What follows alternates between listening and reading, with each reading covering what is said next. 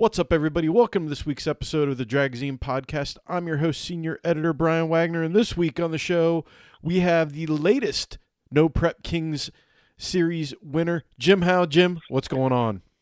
What's going on, Brian? How are you, sir?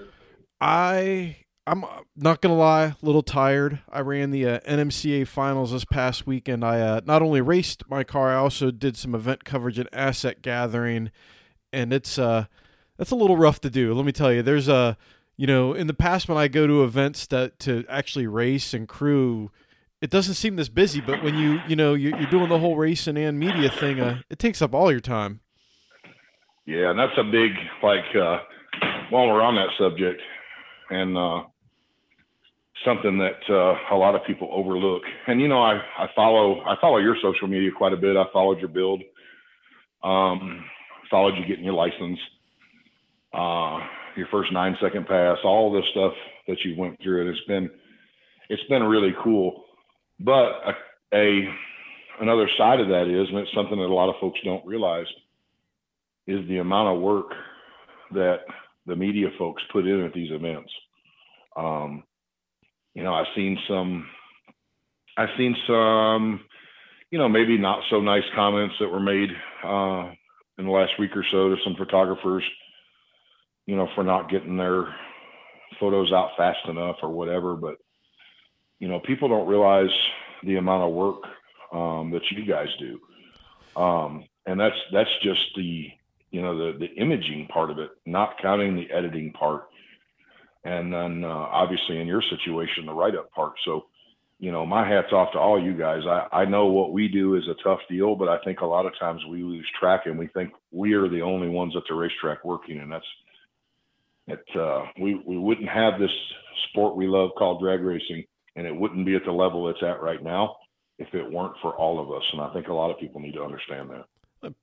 Appreciate the understanding there. And I always tell people, if you're going to do the drag racing media thing right, you have to understand it's going to be a sleep deprivation experiment at big events. Like, if you really want to get everything and get all the cool stuff, you got to be one of the last people to leave to help turn the lights off, and you got to be there when they turn the lights on. They start dragging the track at 6:30 in the morning if you want to be able to get everything. It can be a challenge, but again, you're able to get some really cool content if you try to pull that off. Yeah, I mean the good thing about a drag race that our fans get to experience is all of that stuff. They get to take every bit of that in. They get to walk around the pits, without being told that they can't look in this pit area or they can't go in the pits or whatever. And you guys being able to capture it all on film. I know over the years, we've had some real ball buster nights, thrashing motors and doing all the stuff that it takes in order to get ready for the next round or the next day. And those memories are forever etched in stone in our minds, but you guys are always around to catch those photos. And then the next day you're out there taking pictures of the cars again. So I think a lot of people lose track of that. And from my standpoint, I certainly appreciate all of you. And, the pictures is the only way I live through the weekend, because I have folks who will say, "Hey, did you see so-and-so?" Nope, didn't see them. We're back in the pits doing our stuff. I very seldom get to watch any racing. So looking at the photos online, it's the next best thing for me. And my heart goes out to all you media folks, because it's a tough gig. Let's talk about that for a second. The what goes on during the weekend. And, the fans get to see almost all of it, but I think sometimes they don't understand that, on a good weekend, especially on cars, I guess I should preface this with, the faster the car, the more work that's got to go into it. And that, between rounds, when you are really working hard, you don't have time to do everything but maybe eat a hot dog and a Coke if you're lucky. Otherwise, you're constantly working on that car to try to go faster. It's not all lawn chairs and battery chargers. No, it's not. And I'll tell you something we're doing today right here in the shop. So, for the ones that don't know my background, I started out bracket racing. And at 18 years old, I started bracket racing professionally, and we were, traveling all over the country bracket racing. I thought then we worked hard, and then we worked, then I moved into, Top Sportsman and Top Dragster, and then I thought then that we worked hard, and then of course into small tire, and again, holy shit, this is a lot of work, and then into drag radio, and at the top of the food chain in the drag radio stuff, and then it's like, oh my God, we work, this is tough work, and then into what we're doing now, and you add in the mix that not only do we have to do all those things between rounds, the extra work, the tune-ups, reading the racetrack, reading the air, making sure the cars are right, but we also have to interact with our fans. In addition to interacting with the fans, we also are filming a TV show, and it makes the day just, you blink your eye and it's over, but it generally takes Amanda and I and the guys a full day after the races, after we're loaded up and everything, just to recoup from the weekend. And I know you guys' job is the same way, the media guys, you're up and at them, and the same deal. You're still on your feet and you're still doing this stuff, but we get torn in a million different directions. And David Monday, who built both these new cars,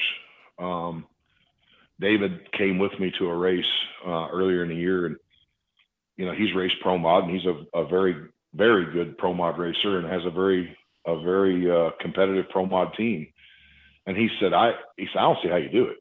He goes, like, it's the craziest thing I've ever seen. He says, you got to stop what you're doing and go do this for the camera, and stop what you're doing and go do this for the camera. Stop what you're doing, go deal with the fans. He said, I don't see how you get anything done. And it is a very adaptive type of situation that took me a while to adapt to. And how we do it is beyond me, and I couldn't do it without the people, behind me. We tried to do it just on our own last year, and it's just too much. It was too much for Amanda and Jimmy and I. But back to what I was going to say, what we're doing in the shop right now, speaking of the battery charger brigade and the lawn chairs, my son, Jimmy Howe, is a third generation racer, and he's coming up. He's had some success in small tire. He won an MPK race at 16 years old in Epping, New Hampshire. And now he's transformed into driving my OG car, the Warden, the car we won the world championship with in limited drag radio. But we like to race all the time. So bracket racing, I think, makes the best drivers in the country. And when we were in Colorado, we picked him up a 4-link dragster and a roller, and we're actually out here in the shop getting it ready so that we can do some wintertime bracket racing when we're not filming. Yeah, it's the nice thing about bracket racing is there's always a bracket race going on somewhere. Just somewhere in this country, if there's a track open, there's a bracket race going on. That's exactly right. And, we travel all over the place now. I mean, it's like it's never ending. So, what's a few more weeks doing it? And it'll be a lot of fun because it's going to make him a better driver. And our goal is to add a couple more dragsters to the shop here so that Amanda, Jimmy, and I, when we're not filming Street Outlaws, can go and go kick it with my bracket racing friends and the people that, that I grew up around and that I've raced with all these years. It's not really a spectator sport, but it is a racer sport. And it's something that, we really enjoy when we can go do it. So we're going to start making time to go do it. And I'm going to bring my son up, knowing how to do both. Cause I feel like can't start at the top. I certainly didn't start at the top. Nobody gets to start at the top, but people seem to only remember that. They don't remember a lot of times where they came from. And I never want, our family to lose track of, of our roots and what got us all started. So we're looking forward to doing some bracket racing in our off time. AKA you're just turning it into more race time, right?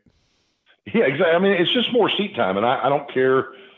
I was telling John Odom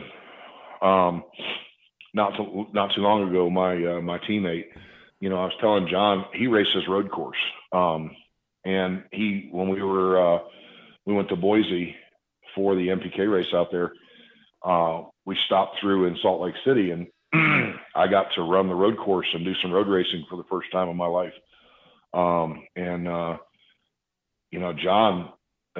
is an incredible road race driver. And then, come to find out he's actually an instructor too. So it was really cool, to see a different side of it. And I was telling him, I said, like, I don't care if you're in a drag car, a bracket car, or a road race car, it's still going to keep you right. It's still going to keep your mind right. It is all conditioning. It is all reaction. And I think it makes us better drivers. So, being able to drag race more, be it bracket racing or heads up racing or whatever, I can't help but believe that it doesn't make everybody a better driver. And so that's kind of what we're after. Oh, absolutely.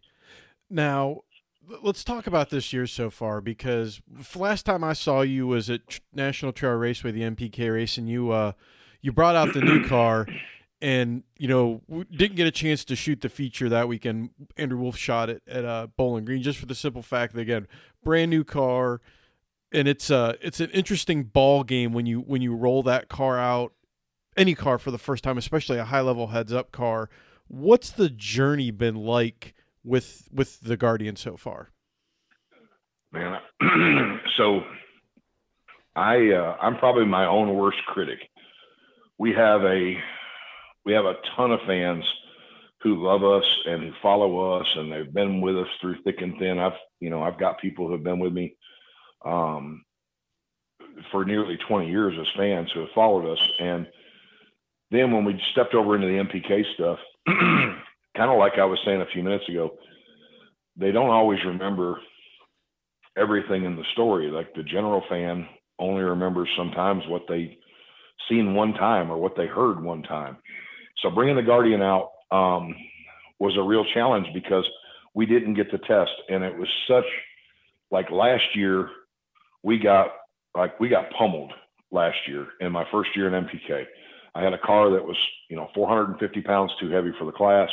It was a true back half car. It wasn't made to run a 36 tire on or even a 34.5 tire on. So we were on less tire and had an extra 450 pounds of weight, and we're in a back half car. I finished in the top half of the field still in points. But we had a brutal year. I was tearing stuff up left and right, and that's just because I was too damn hard-headed to not run the car at whatever cost. And so, yep, it's heavy, but I think we can win, and we might have to burn it up to do it, but here we go. So sadly, that painted a poor picture of my operation. They just seen that we'd go to the races and the car would be broke. We'd tear it up, we'd blow it up, or we'd blow the blower off of it, or we'd blow the crankshaft out of the bottom of it. What they weren't seeing is that through that, we learned how to make some more power and make these things run a little faster. And I was building this new car last year, and from the middle of the year on, we had started this deal building the new car, the Guardian. So all of that time and effort and all those perils and things that we went through last year, they all came to a head in the new car. But we didn't have a chance to test it, which is something that I absolutely did not want to do, come out untested. So we showed up in Columbus with a brand new car that had not even been fired. Like, we had not even started it in the shop until 3 a.m. Friday morning at the racetrack in Columbus. So we fired it up, and, here we are. We got to race our way in now. And, fortunately, we got lucky enough to hit the setup close to being right, and I was able to drive it and keep it off the wall, and make our statement and do that and race our way in, and did pretty well that weekend for a car that had never even been down the racetrack, and I'd never even been in it. But the journey has been something that I don't know that words can ever describe. I think it was necessary for us to get where we're at. It just didn't happen. Like anything else in our lives, it just didn't happen in a time maybe that I wanted it to. And so, but I look back now and all of those things, all of those trials, all of the naysayers. The naysayers on social media are my favorite. They're the ones that keep me driving to do better. And, I tell you, I'm my own worst critic. And there's a lot of guys on the internet who speak the truth. They're saying the same thing about me that I say about me. So that just reinforces my own critique of myself. And we go out and work a little harder. So, the journey to where we're at now,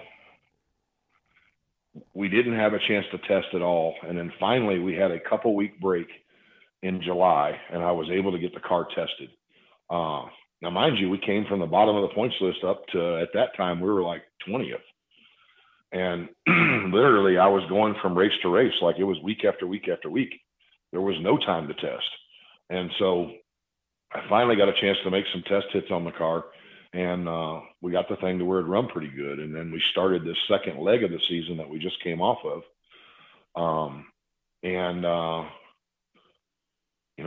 We had a fast hot rod, but we made a lot of dumb mistakes as a team.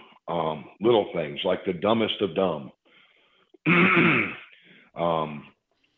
had a brand new MSD points box fail, 60 foot out, the car shut off on a run that, we should have never lost.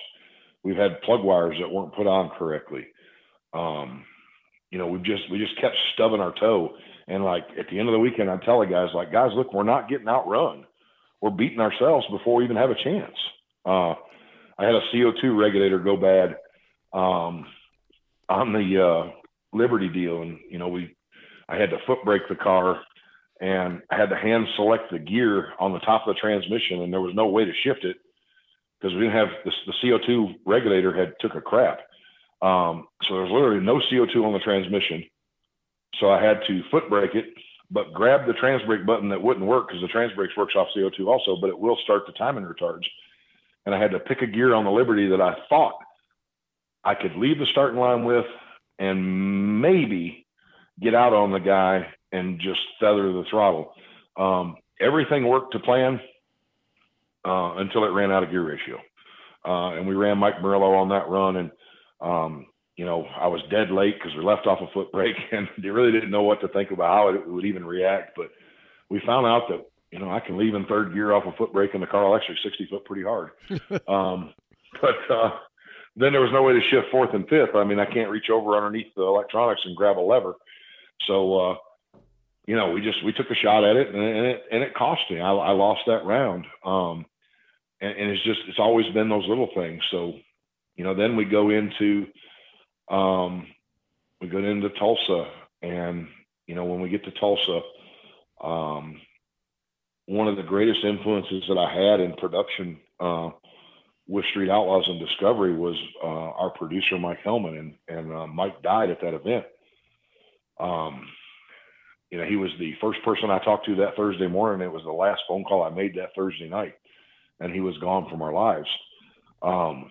It was a absolute horrible tragedy for all of us. He went to the motel and that was it. Never seen him again. So like that weekend there, I didn't even feel like being there, but, we made the best out of it. And then, I decided to stay around and rent the track and we got to test again. And by this time now I'm starting to get the car figured out and, now we're going fast. And so as it all worked out, we went to Boise and, from Tulsa, we went to Boise. Boise, I had some handling issues and the handling issues were, again, us stubbing our toe. We're not getting the car lined up in the right spot on the racetrack. We finally have all those things figured out and we get to Denver and I've got the hot rods. I mean, it's the car to beat. We go up there in the semifinals and we have a plug wire come off the car and it's on 7 cylinders from the time it leaves until the time it goes to the finish line. So we got beat, and yet again we had to have that talk about the mistakes and not overlooking the details. So from there we go to Norwalk, and we get to Norwalk, and just everything finally came together this past weekend. We didn't make mistakes. We lined the car up where it was supposed to. We didn't miss anything on the plug wires or any little stuff, and we were able to pick up a win in Norwalk, and winning an NPK race after everything we've been through, and especially there were some other things that made it very, very special. And the fact that, in January, I lost my daughter, January 12th. The car is a tribute to my daughter, Sienna Howe, and that's why it's named the Guardian. Saturday night, the finals rolled around just after midnight, and it was officially Daughter's Day. And then we won, we won that round. I beat Kai Kelly in the final. And it was the most surreal moment ever. We did it. Like, this is what we've been trying to do for 2 years. We've worked our butts off. We've spent money we didn't have. And that's the thing. Like, a lot of folks think that, I guess it's easier for them to accept the fact. Maybe they assume that we're wealthy.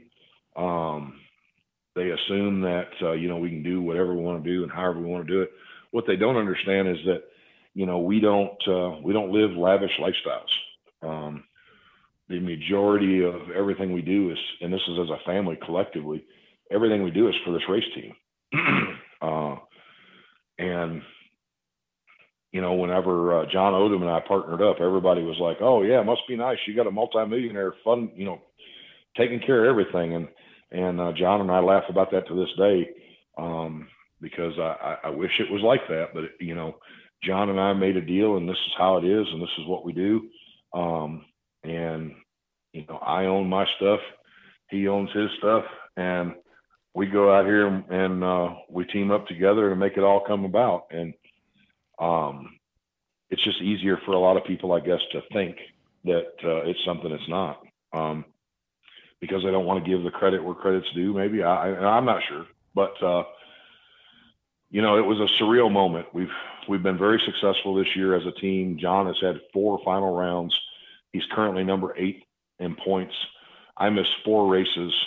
We're currently number 13 in points. I have the highest win-loss ratio in NPK other than Ryan Martin, and Ryan is ahead of me by a fraction as far as round wins for round losses. So like, the numbers aren't lying. Like, we're doing our job, and we're starting to make that stride. And I feel like we've got the 2 fastest cars in No Prep Kings. We just have to continue to not make mistakes. And I've said it before, what separates us from the rest is that their program, they're not making mistakes in. And, that's really the difference in where we have to improve the most. We've got plenty of horsepower. We've got good race cars. We've got good crew.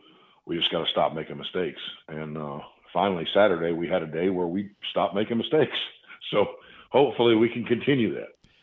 And I think that, emphasizes really that the level of competition at No Prep Kings. You see a lot of people. I always kind of giggle at, you said, the internet experts and the people that think they know.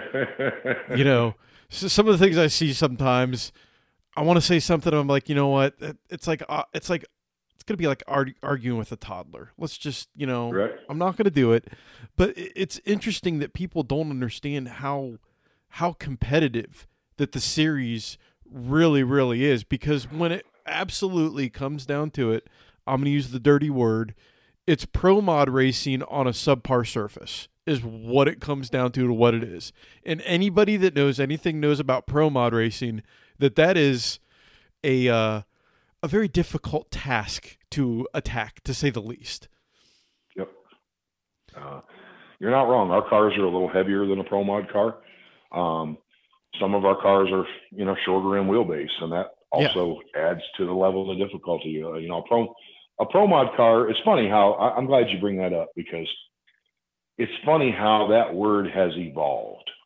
See, when you and I were first maybe on the scene in the pro mod world, as far as what you've seen, a pro mod car 10 years ago was a tube chassis car with a fiberglass body on it and big motor, unlimited tire, wheelie bars, et cetera, et cetera. Well, the Pro Mod chassis was no more than a tube chassis car. Some had double frame rails, but back in the beginning, a Pro Mod car was just an all tube chassis car with a big motor in it. And so it's funny how the word has evolved, because now it's almost like there's segments. It's like, oh, that's a Pro Mod car. No, it's not a Pro Mod car. It's a drag radial car.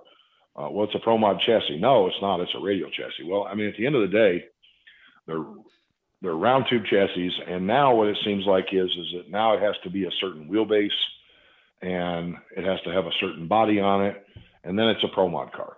So somehow along the line that those things got added in, and now if it's not that, then it's something else. But they're really all the same.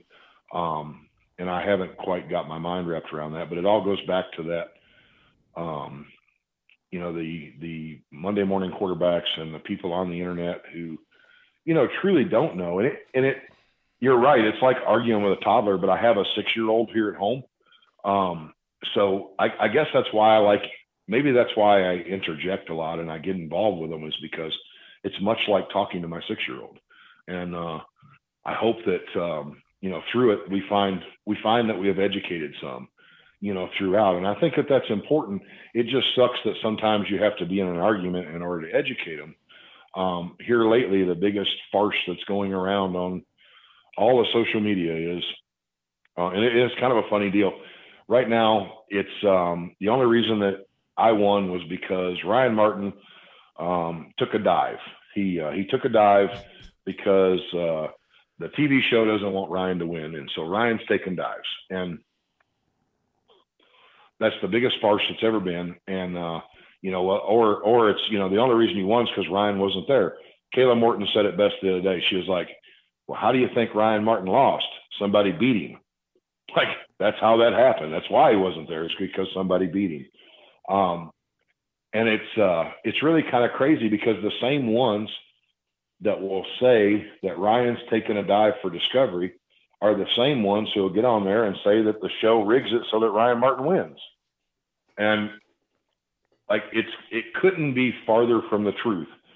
Now, there's some that have seen my interjections about the rules in NPK and the Pro Chargers.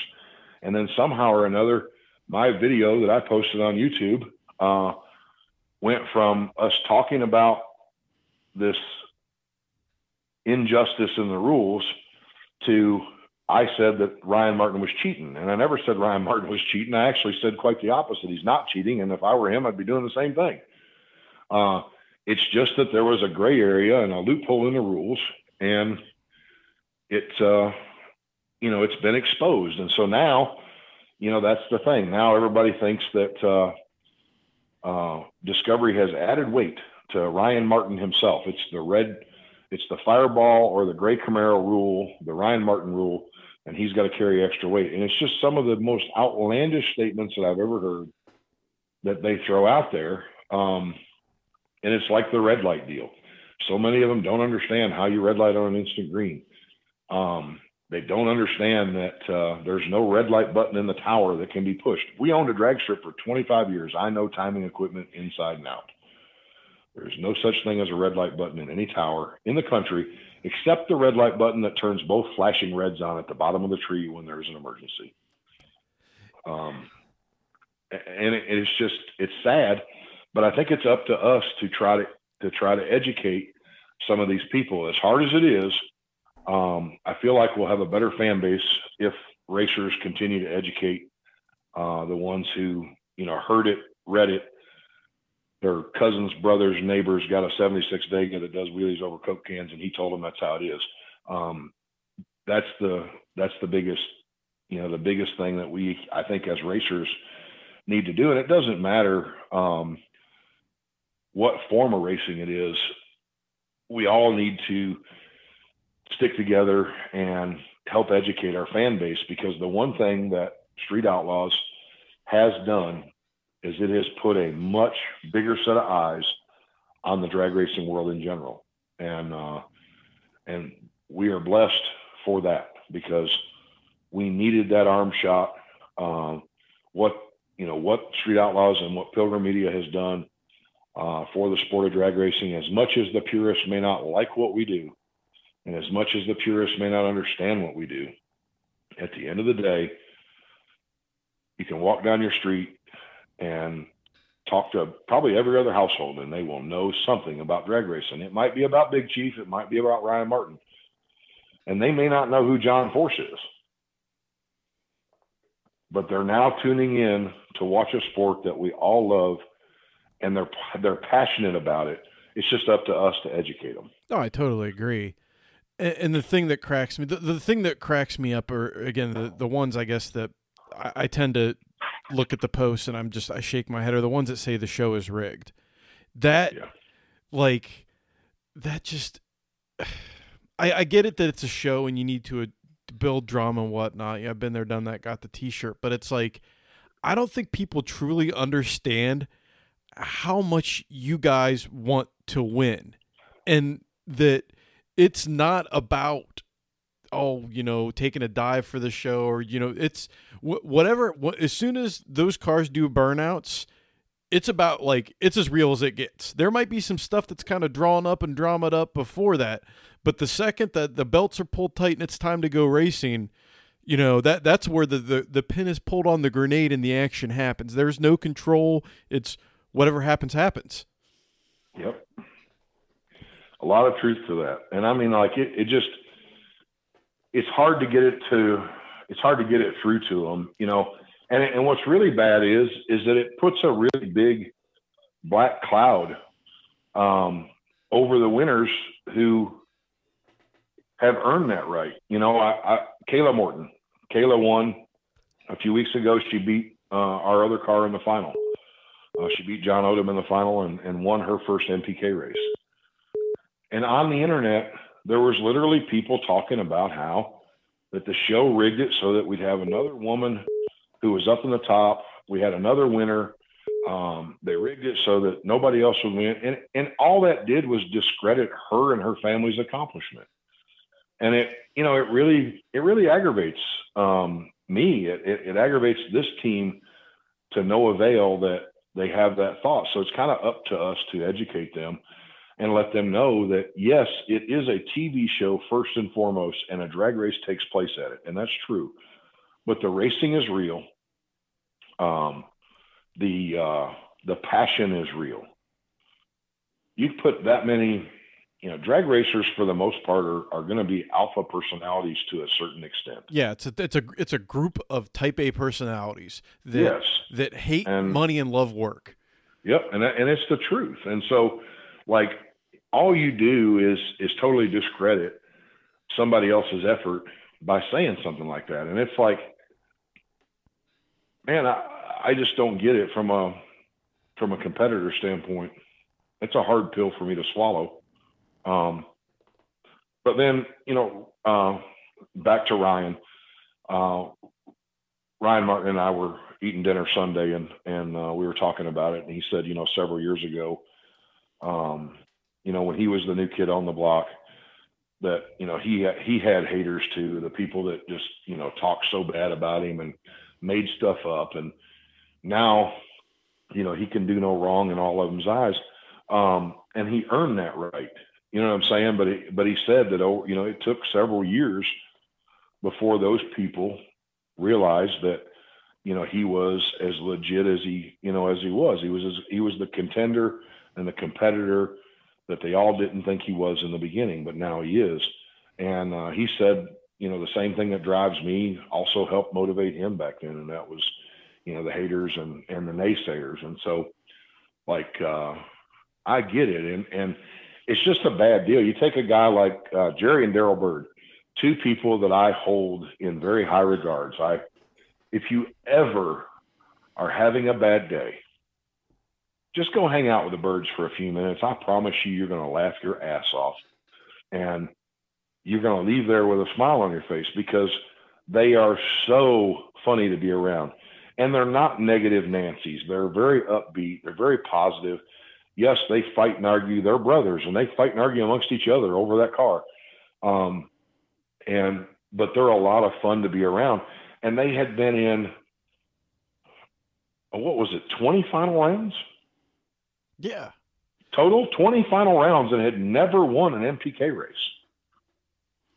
I watched those guys crash and rebuild and crash and rebuild and work and work and work. And like, if ever there was a storyline to be rigged, why wouldn't they have just made Jerry and Darrell the hero? Everybody loves the underdog coming from behind after all that. Like their 20 runner-ups or 19 runner-ups is an absolute testament to the fact that it's not rigged. You know what I'm saying? Like they work their butts off just like all of us do. And they work harder than a lot of us do. That's a fact, and they do it with a blue collar budget. They own a business. They work their butts off. They do what they can when they're not racing. And, they are the same type of people that we are. And like, I get it. I understand what they went through. And so like to discredit that just really, really, really, really aggravates me to no end. And everybody thinks that, we're just all these multimillionaires that do this stuff. Yes, there are some millionaires in this group. All of us have to have a whole lot of money or a whole lot of debt, one of the two. And the best way I know to sum it up is what's always been said: you want to know how to make $1 million in drag racing, and that's start with two. Oh, yeah. So like it's just one of those deals, and so that internet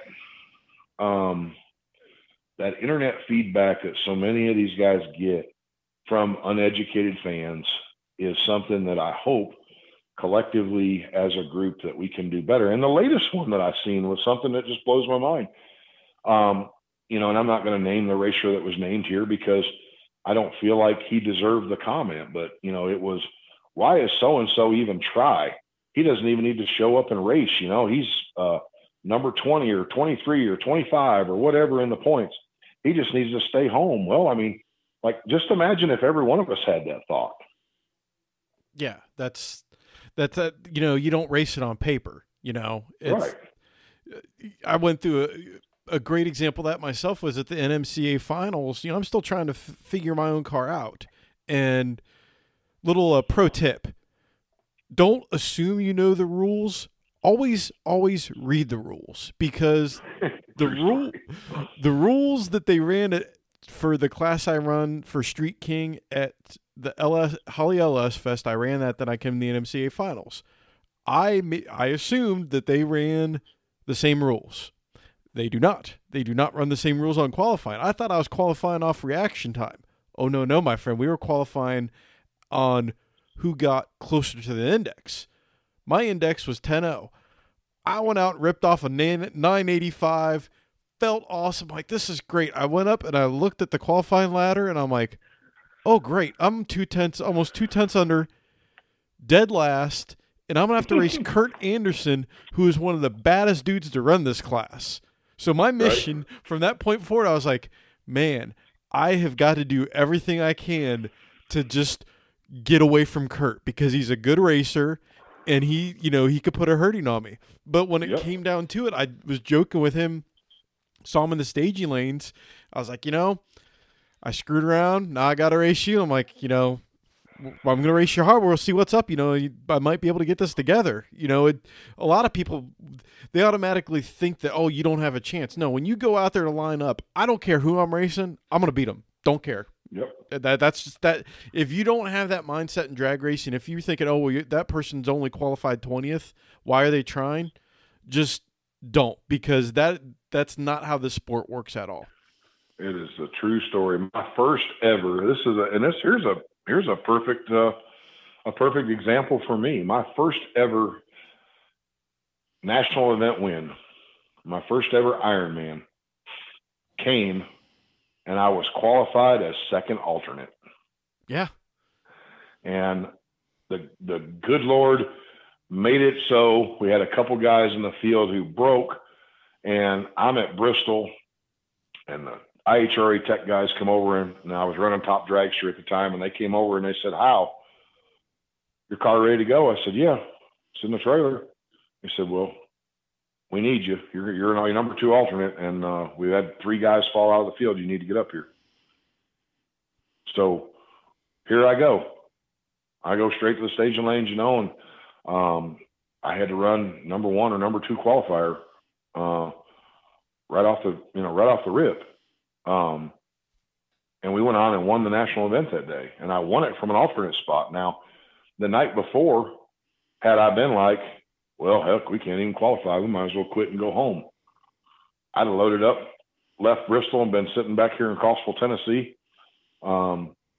And the next morning, Tech would have came over there to an empty spot in the pits, and I wouldn't have been there, and I'd never won that national event. Yeah, that's qualifying order is just it's the trophy for who did best during qualifying. It's not who wins the event. Yep. It's not set in stone. And it's so, like at MPK, we don't have qualifying. We do a chip draw, and that's a great thing because like the 2 fastest guys could run each other first round. I ran my teammate John Odom this past weekend in Norwalk, second round. We drew each other. If it was a qualified field, that never would have happened. But that's the other twist in all of what we do here.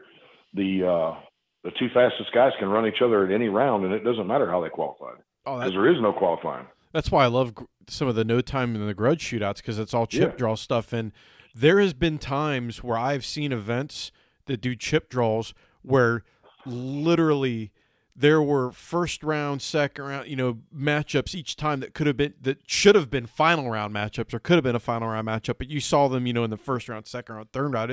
It makes it interesting. Yep. And so and then you add to that point, just like the no time stuff, No Prep Kings is the same way. We don't have scoreboards on. We don't know what the other car ran.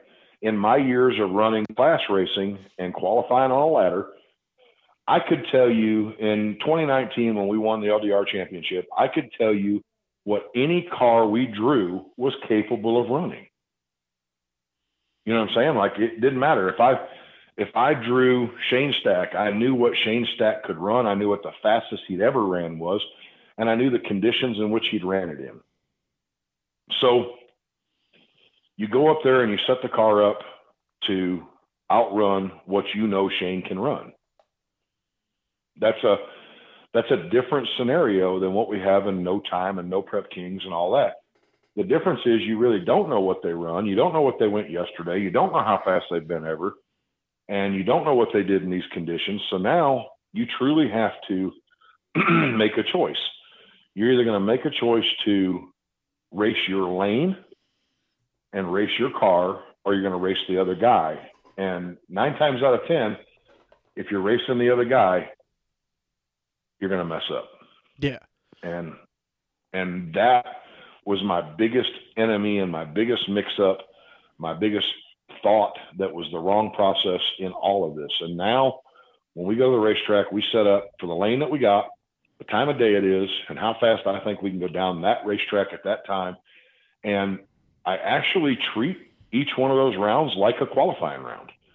Like, okay, because in qualifying, you don't want to go out there and knock the tires off and do something dumb. You want to go as fast as you can on that round. So that's how I treat eliminations now. And I don't care who's in the other lane. I'm going to look at the racetrack and I'm going to run this car as fast as I think it can run in that lane on the given time and the given atmosphere. And if it's fast enough to get ahead of the other guy, then amen, we're there. And if it's not, then we go back to the drawing board. We need to go faster in those conditions.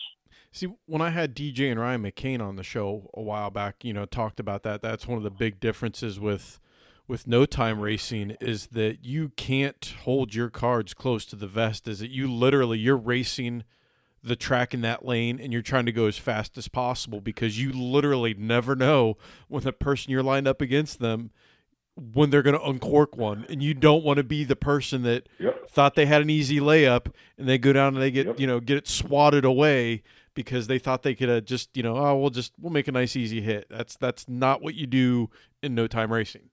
Nope. That's a fact. And so that in and of itself, that particular environment, it makes drama all on its own. Like you don't have to. It doesn't need to be scripted. That's drama all in itself. Just that part of it. It makes it it is the most challenging form of drag racing that I've ever done. And I'm blessed to be able to do it. Our fans are something else. The fans, and so here's the thing, and I want to tell people this, and you for sure know this because you have been where I'm at. What we see on the internet from some of the fans is definitely not what we have in person at these events. The people that show up for these events, the fans that show up and they sit out in the grandstands all day long in the heat, they're out there all night long. They're some of the most loyal fans that I've ever been around in my life. And they have their favorites and they root for their favorites. And when their favorites go out, they're over at their trailers talking to them, and they're not fair weather fans. They're your fan, and that's your fan. Like, that's just how it is. And it's a really cool deal. Now, that's not to say that that fan in the grandstands isn't a fan of 10 other drivers. They might have their favorite 8 or 10, but they're diehard fans, and they treat us with the utmost respect. They are very, very nice. A lot of fun to come and hang out in the pits with. We have a really good time with our fans, and I truly enjoy it. I let kids sit in my car all the time. Here lately, I've had some adults get in the car, because at the end of the day, not everybody gets to experience what we get to experience. And so I want every one of those fans to have the best experience possible. And because I want them to come back, and like, that's the other thing. We talk to our fans about it.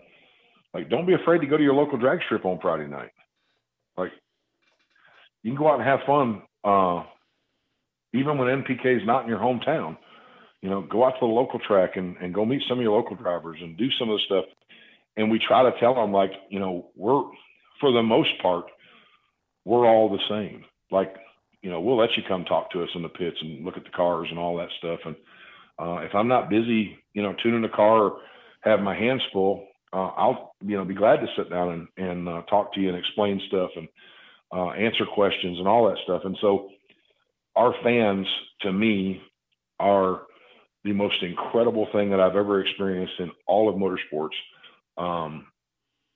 And I don't know how else to say it. Like, it's just, you've been there. You were in Hebron, and you got to see firsthand what I'm talking about, because it's unbelievable what the No Prep Kings and Street Outlaws fan base is in person really like.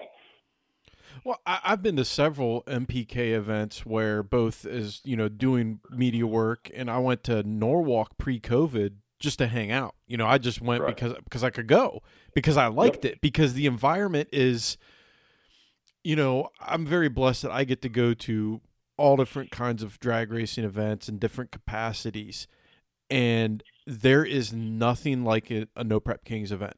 There's just, people can puff their chest and say what they want to say about different events, different forms of drag racing, but MPK events has this, Dr. Jamie Meyer from PRI, his first No Prep Kings event was the Hebron event this year, National Trail. Said the same thing. I'm like, this feels like a festival, doesn't it? And he goes, that's the word I was looking for. We're there before the gates open, and there's fans already lined up to get in through the VIP. A lot of fans, like, the cars aren't going to be on the track for almost 8 hours. They're there to get in, and they want to see their fans, or they want to see their favorite racer, and they're there all day hanging out. They're there with their families. I mean, it reminds me a lot of going to an NHRA national event 20 plus years ago. That's how it feels. Yep. it's a same kind of crowd, but a different kind of demographic. And those people there, they are diehard fans. It's like going to one of Donald's races and the diehard radio fans, or you go to the World Cup and you have that fan base there. I mean, they are very, very diehard. There's just a hell of a lot more of them at a No Prep Kings race. Yeah, it's hard for me, being that I've experienced the different types and the different styles and NHRA and IHRA and radial and Orska and all the stuff that I've done in the 35 years that I've been racing. There is nothing that matches the energy to an NPK race. I mean, nothing. I've never been anywhere that matches that energy. And it's, it's an amazing feel.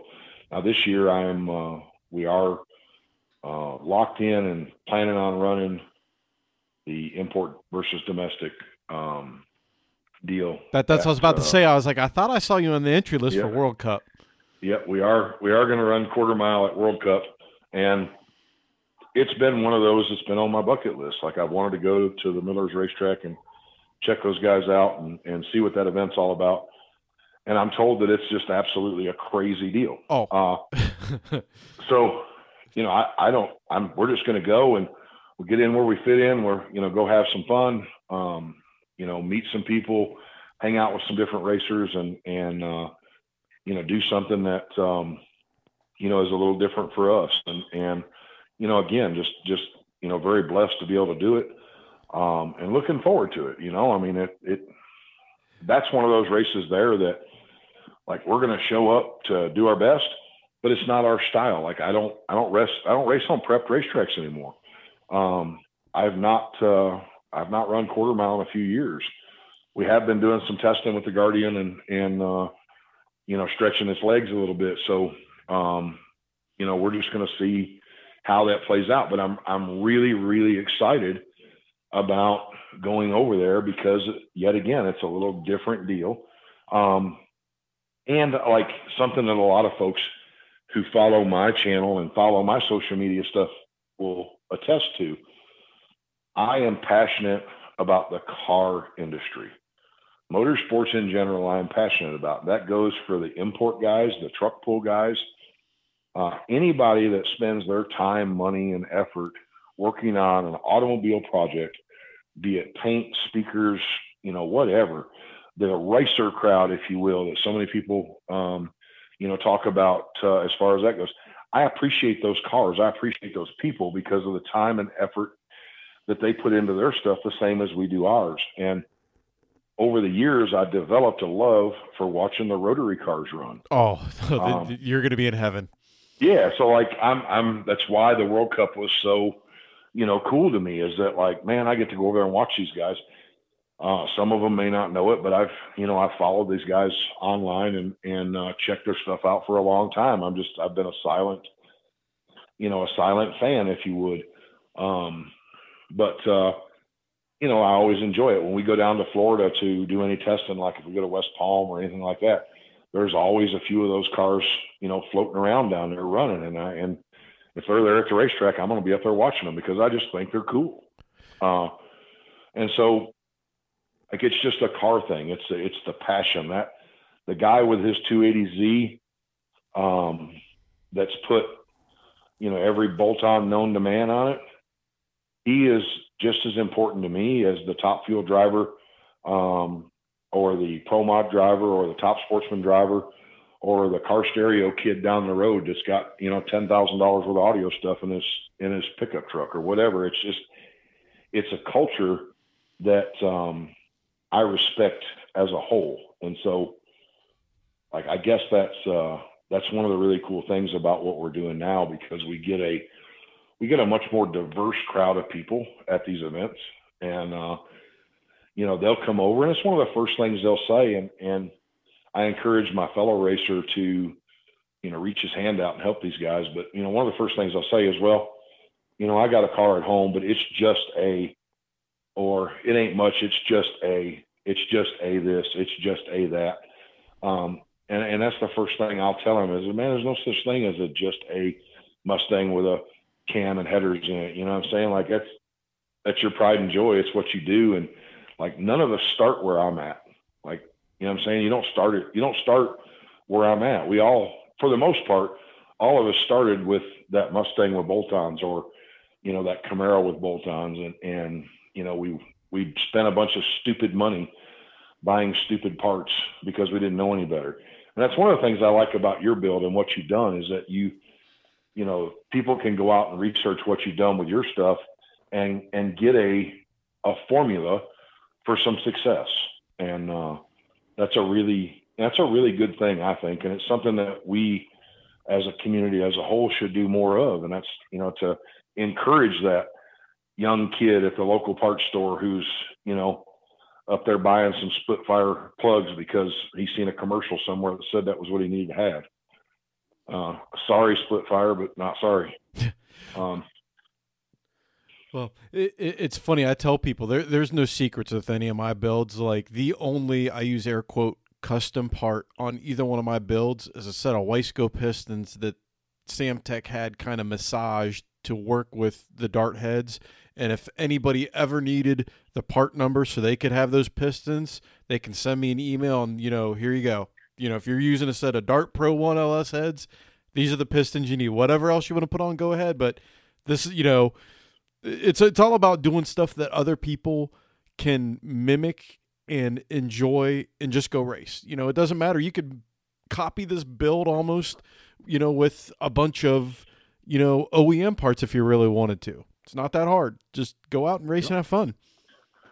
That's the one thing I really enjoy about it. And that's what, like, you know, I just can't stress enough that as a community, racers, car enthusiasts, we have to look out for the other people.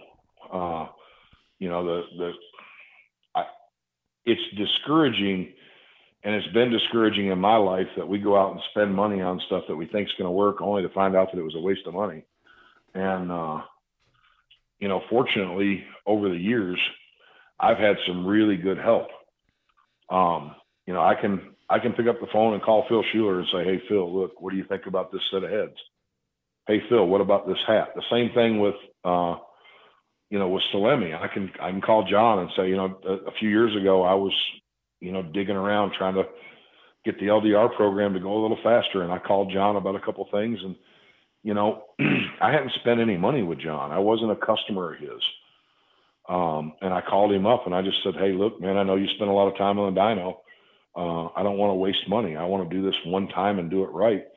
What do you think? And he was like, well, this is what we've seen. This is what we did. This is what we didn't see.